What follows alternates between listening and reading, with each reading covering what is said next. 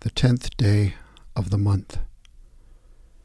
Note then the kindness and the severity of God, severity toward those who have fallen, but God's kindness toward you, provided you continue in his kindness. Romans 11, verse 22. Today we consider kindness as a fruit of the Spirit. Kindness is one of those virtues we often seek to attain by deciding to do so. I will be more kind this year is a typical New Year's resolution, but it is broken as readily as it is made. For true kindness is a response of the heart, not a resolve of the will. It is the kindness of God toward us that engenders genuine and lasting kindness from us to others. To God's kindness we react with an enlarged spirit that makes us both more aware of the needs of others and more ready to respond as we have occasion. While we may well examine ourselves by asking what opportunities of kindness we have missed, or what occasions for kindness we might yet find, it serves us better to ask, what kindness has God shown to me in forgiving my sin, in providing for my needs, in granting me hope and everlasting life? How can I express my gratitude for this unmerited goodness of God? By this means, we continue in God's kindness, as Paul puts it, rather than trying to institute our own kindness as a personal achievement to be attained by human determination. Opening prayer. Generous God, what goodness you show to us day by day. Your mercies never come to an end. Like manna, they are renewed every morning. Great is your faithfulness. It is from you, then, that we learn kindness and hospitality. It is to honor and thank you that we extend to others the gifts you bestow upon us. Accept what we offer as a sacrifice of praise and thanksgiving, and grant that we may continue in your kindness forever, through Christ, who upon the cross made known most fully the extent of perfect love. Amen. Psalm 100. On your feet now, applaud God. Bring a gift of laughter. Sing yourselves into his presence. Know this, God is God, and God, God. He made us. We didn't make him. We're his people, his well-tended sheep. Enter with the password, thank you. Make yourselves at home, talking praise. Thank him. Worship him. For God is sheer beauty, all generous in love, loyal always and ever. From the prophet Isaiah, chapter 41, verses 1 through 16. Coastlands, listen to me in silence, and let the people gain new strength. Let them come forward, then let them speak. Let us come together for judgment. Who has aroused one from the east, whom he calls in righteousness to his feet? He delivers up nations before him and subdues kings. He makes them like dust with a sword, as the wind-driven chaff with his bow. He pursues them, passing on in safety, by a way he had not been traversing with his feet. Who has performed and accomplished it, calling forth the generations from the beginning? I, the Lord, am the first and the last. I am he. The coastlands have seen and are afraid. The ends of the earth tremble. They have drawn near and have come. Each one helps his neighbor and says to his brother, be strong. So the craftsman encourages the smelter, and he who smooths metal with the hammer encourages him who beats the anvil, saying of the soldering, it is good. And he fastened it with nails, so that it will not totter. But you, Israel, my servant, Jacob, whom I have chosen, descendant of Abraham, my friend, you, whom I have taken from the ends of the earth and called from its remotest parts, and said to you, you are my servant. I have chosen you, and not rejected you. Do not fear, for I am with you. Do not anxiously look about you, for I am your God. I will strengthen you. Surely I will help you. Surely I will uphold you with my righteous right hand. Behold, all those who are angered at you will be ashamed and dishonored. Those who continue with you be as nothing and will perish. You will seek those who quarrel with you, but will not find them. Those who war with you will be as nothing and not existent. For I am the Lord your God, who upholds your right hand, who says to you, do not fear, I will help you. Do not fear, you worm, Jacob, you men of Israel. I'll help you, declares the Lord, and your Redeemer is the Holy One of Israel. Behold, I have made you a new, sharp threshing sledge with double edges. You will thresh the mountains and pulverize them, and will make the hills like chaff. You will winnow them, and the wind will carry them away, and the storm will scatter them. But you will rejoice in the Lord. You will glory in the Holy One of Israel.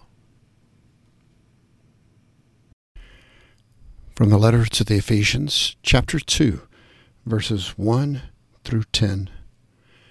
And you were dead in your trespasses and sins, in which you formerly walked according to the course of this world, according to the prince of the power of the air, of the spirit that is now working in the sons of disobedience. Among them we too all formerly lived in the lust of our flesh, indulging the desires of the flesh and of the mind, and were by nature children of wrath, even as the rest.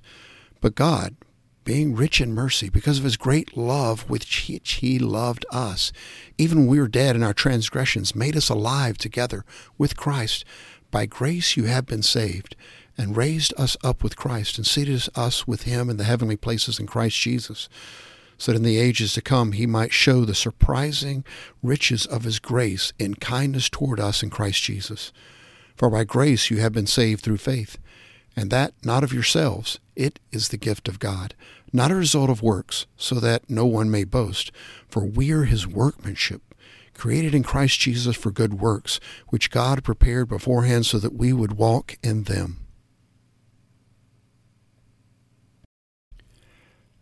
From the Gospel according to Mark, chapter 1, verses 29 through 45. And immediately after they came out of the synagogue, they came into the house of Simon and Andrew with James and John. Now Simon's mother-in-law was lying sick with a fever, and immediately they spoke to Jesus about her. And he came to her and raised her up, taking her by the hand, and the fever left her, and she waited on them.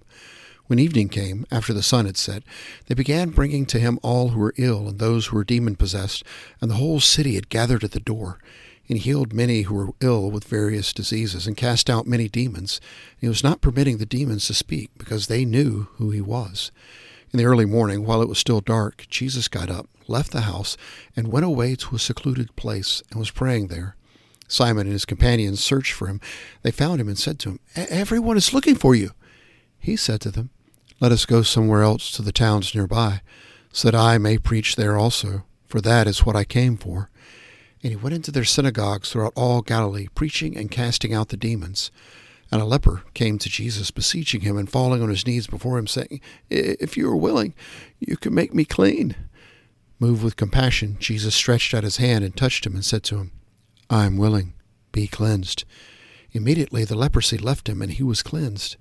And he sternly warned him and immediately sent him away. And he said to him, "See that you say nothing to anyone, but go, show yourself to the priest and offer for your cleansing what Moses commanded as a testimony to them."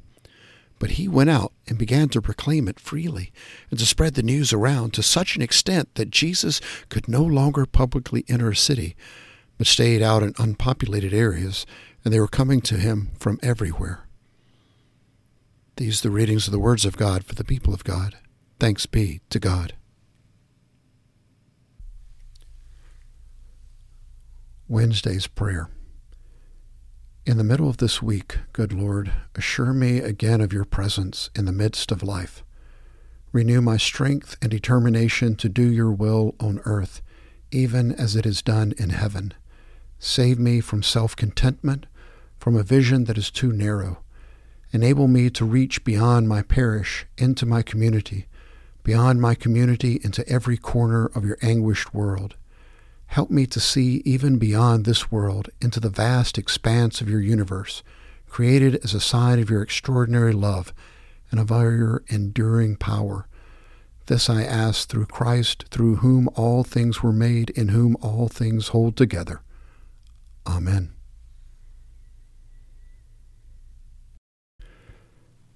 From the Methodist Handbook of Prayer for 2023, written by Mike Long. Eternal God, we seek clarity and reassurance in a bewilderingly complex world. Grant us the patient trust that will enable us to sense your hand in the emergent, the ambiguous, the random, and the fragile. give us courage to embrace your vulnerability seen in Jesus Christ. May your Spirit help us to understand it is amid the darkness that your light can be seen most clearly. Attune the eyes of faith so that we can detect and follow the glimpses of your kingdom's radiance. In the still, dark night of our days, may we behold galaxies of divine light and love and be captivated by the vision of your glory. Amen. The Lord's Prayer, traditional text. Our Father, who art in heaven, hallowed be thy name. Thy kingdom come, thy will be done on earth as it is in heaven. Give us this day our daily bread, and forgive us our debts as we forgive our debtors. And lead us not into temptation, but deliver us from evil. For thine is the kingdom, and the power, and the glory forever. Amen.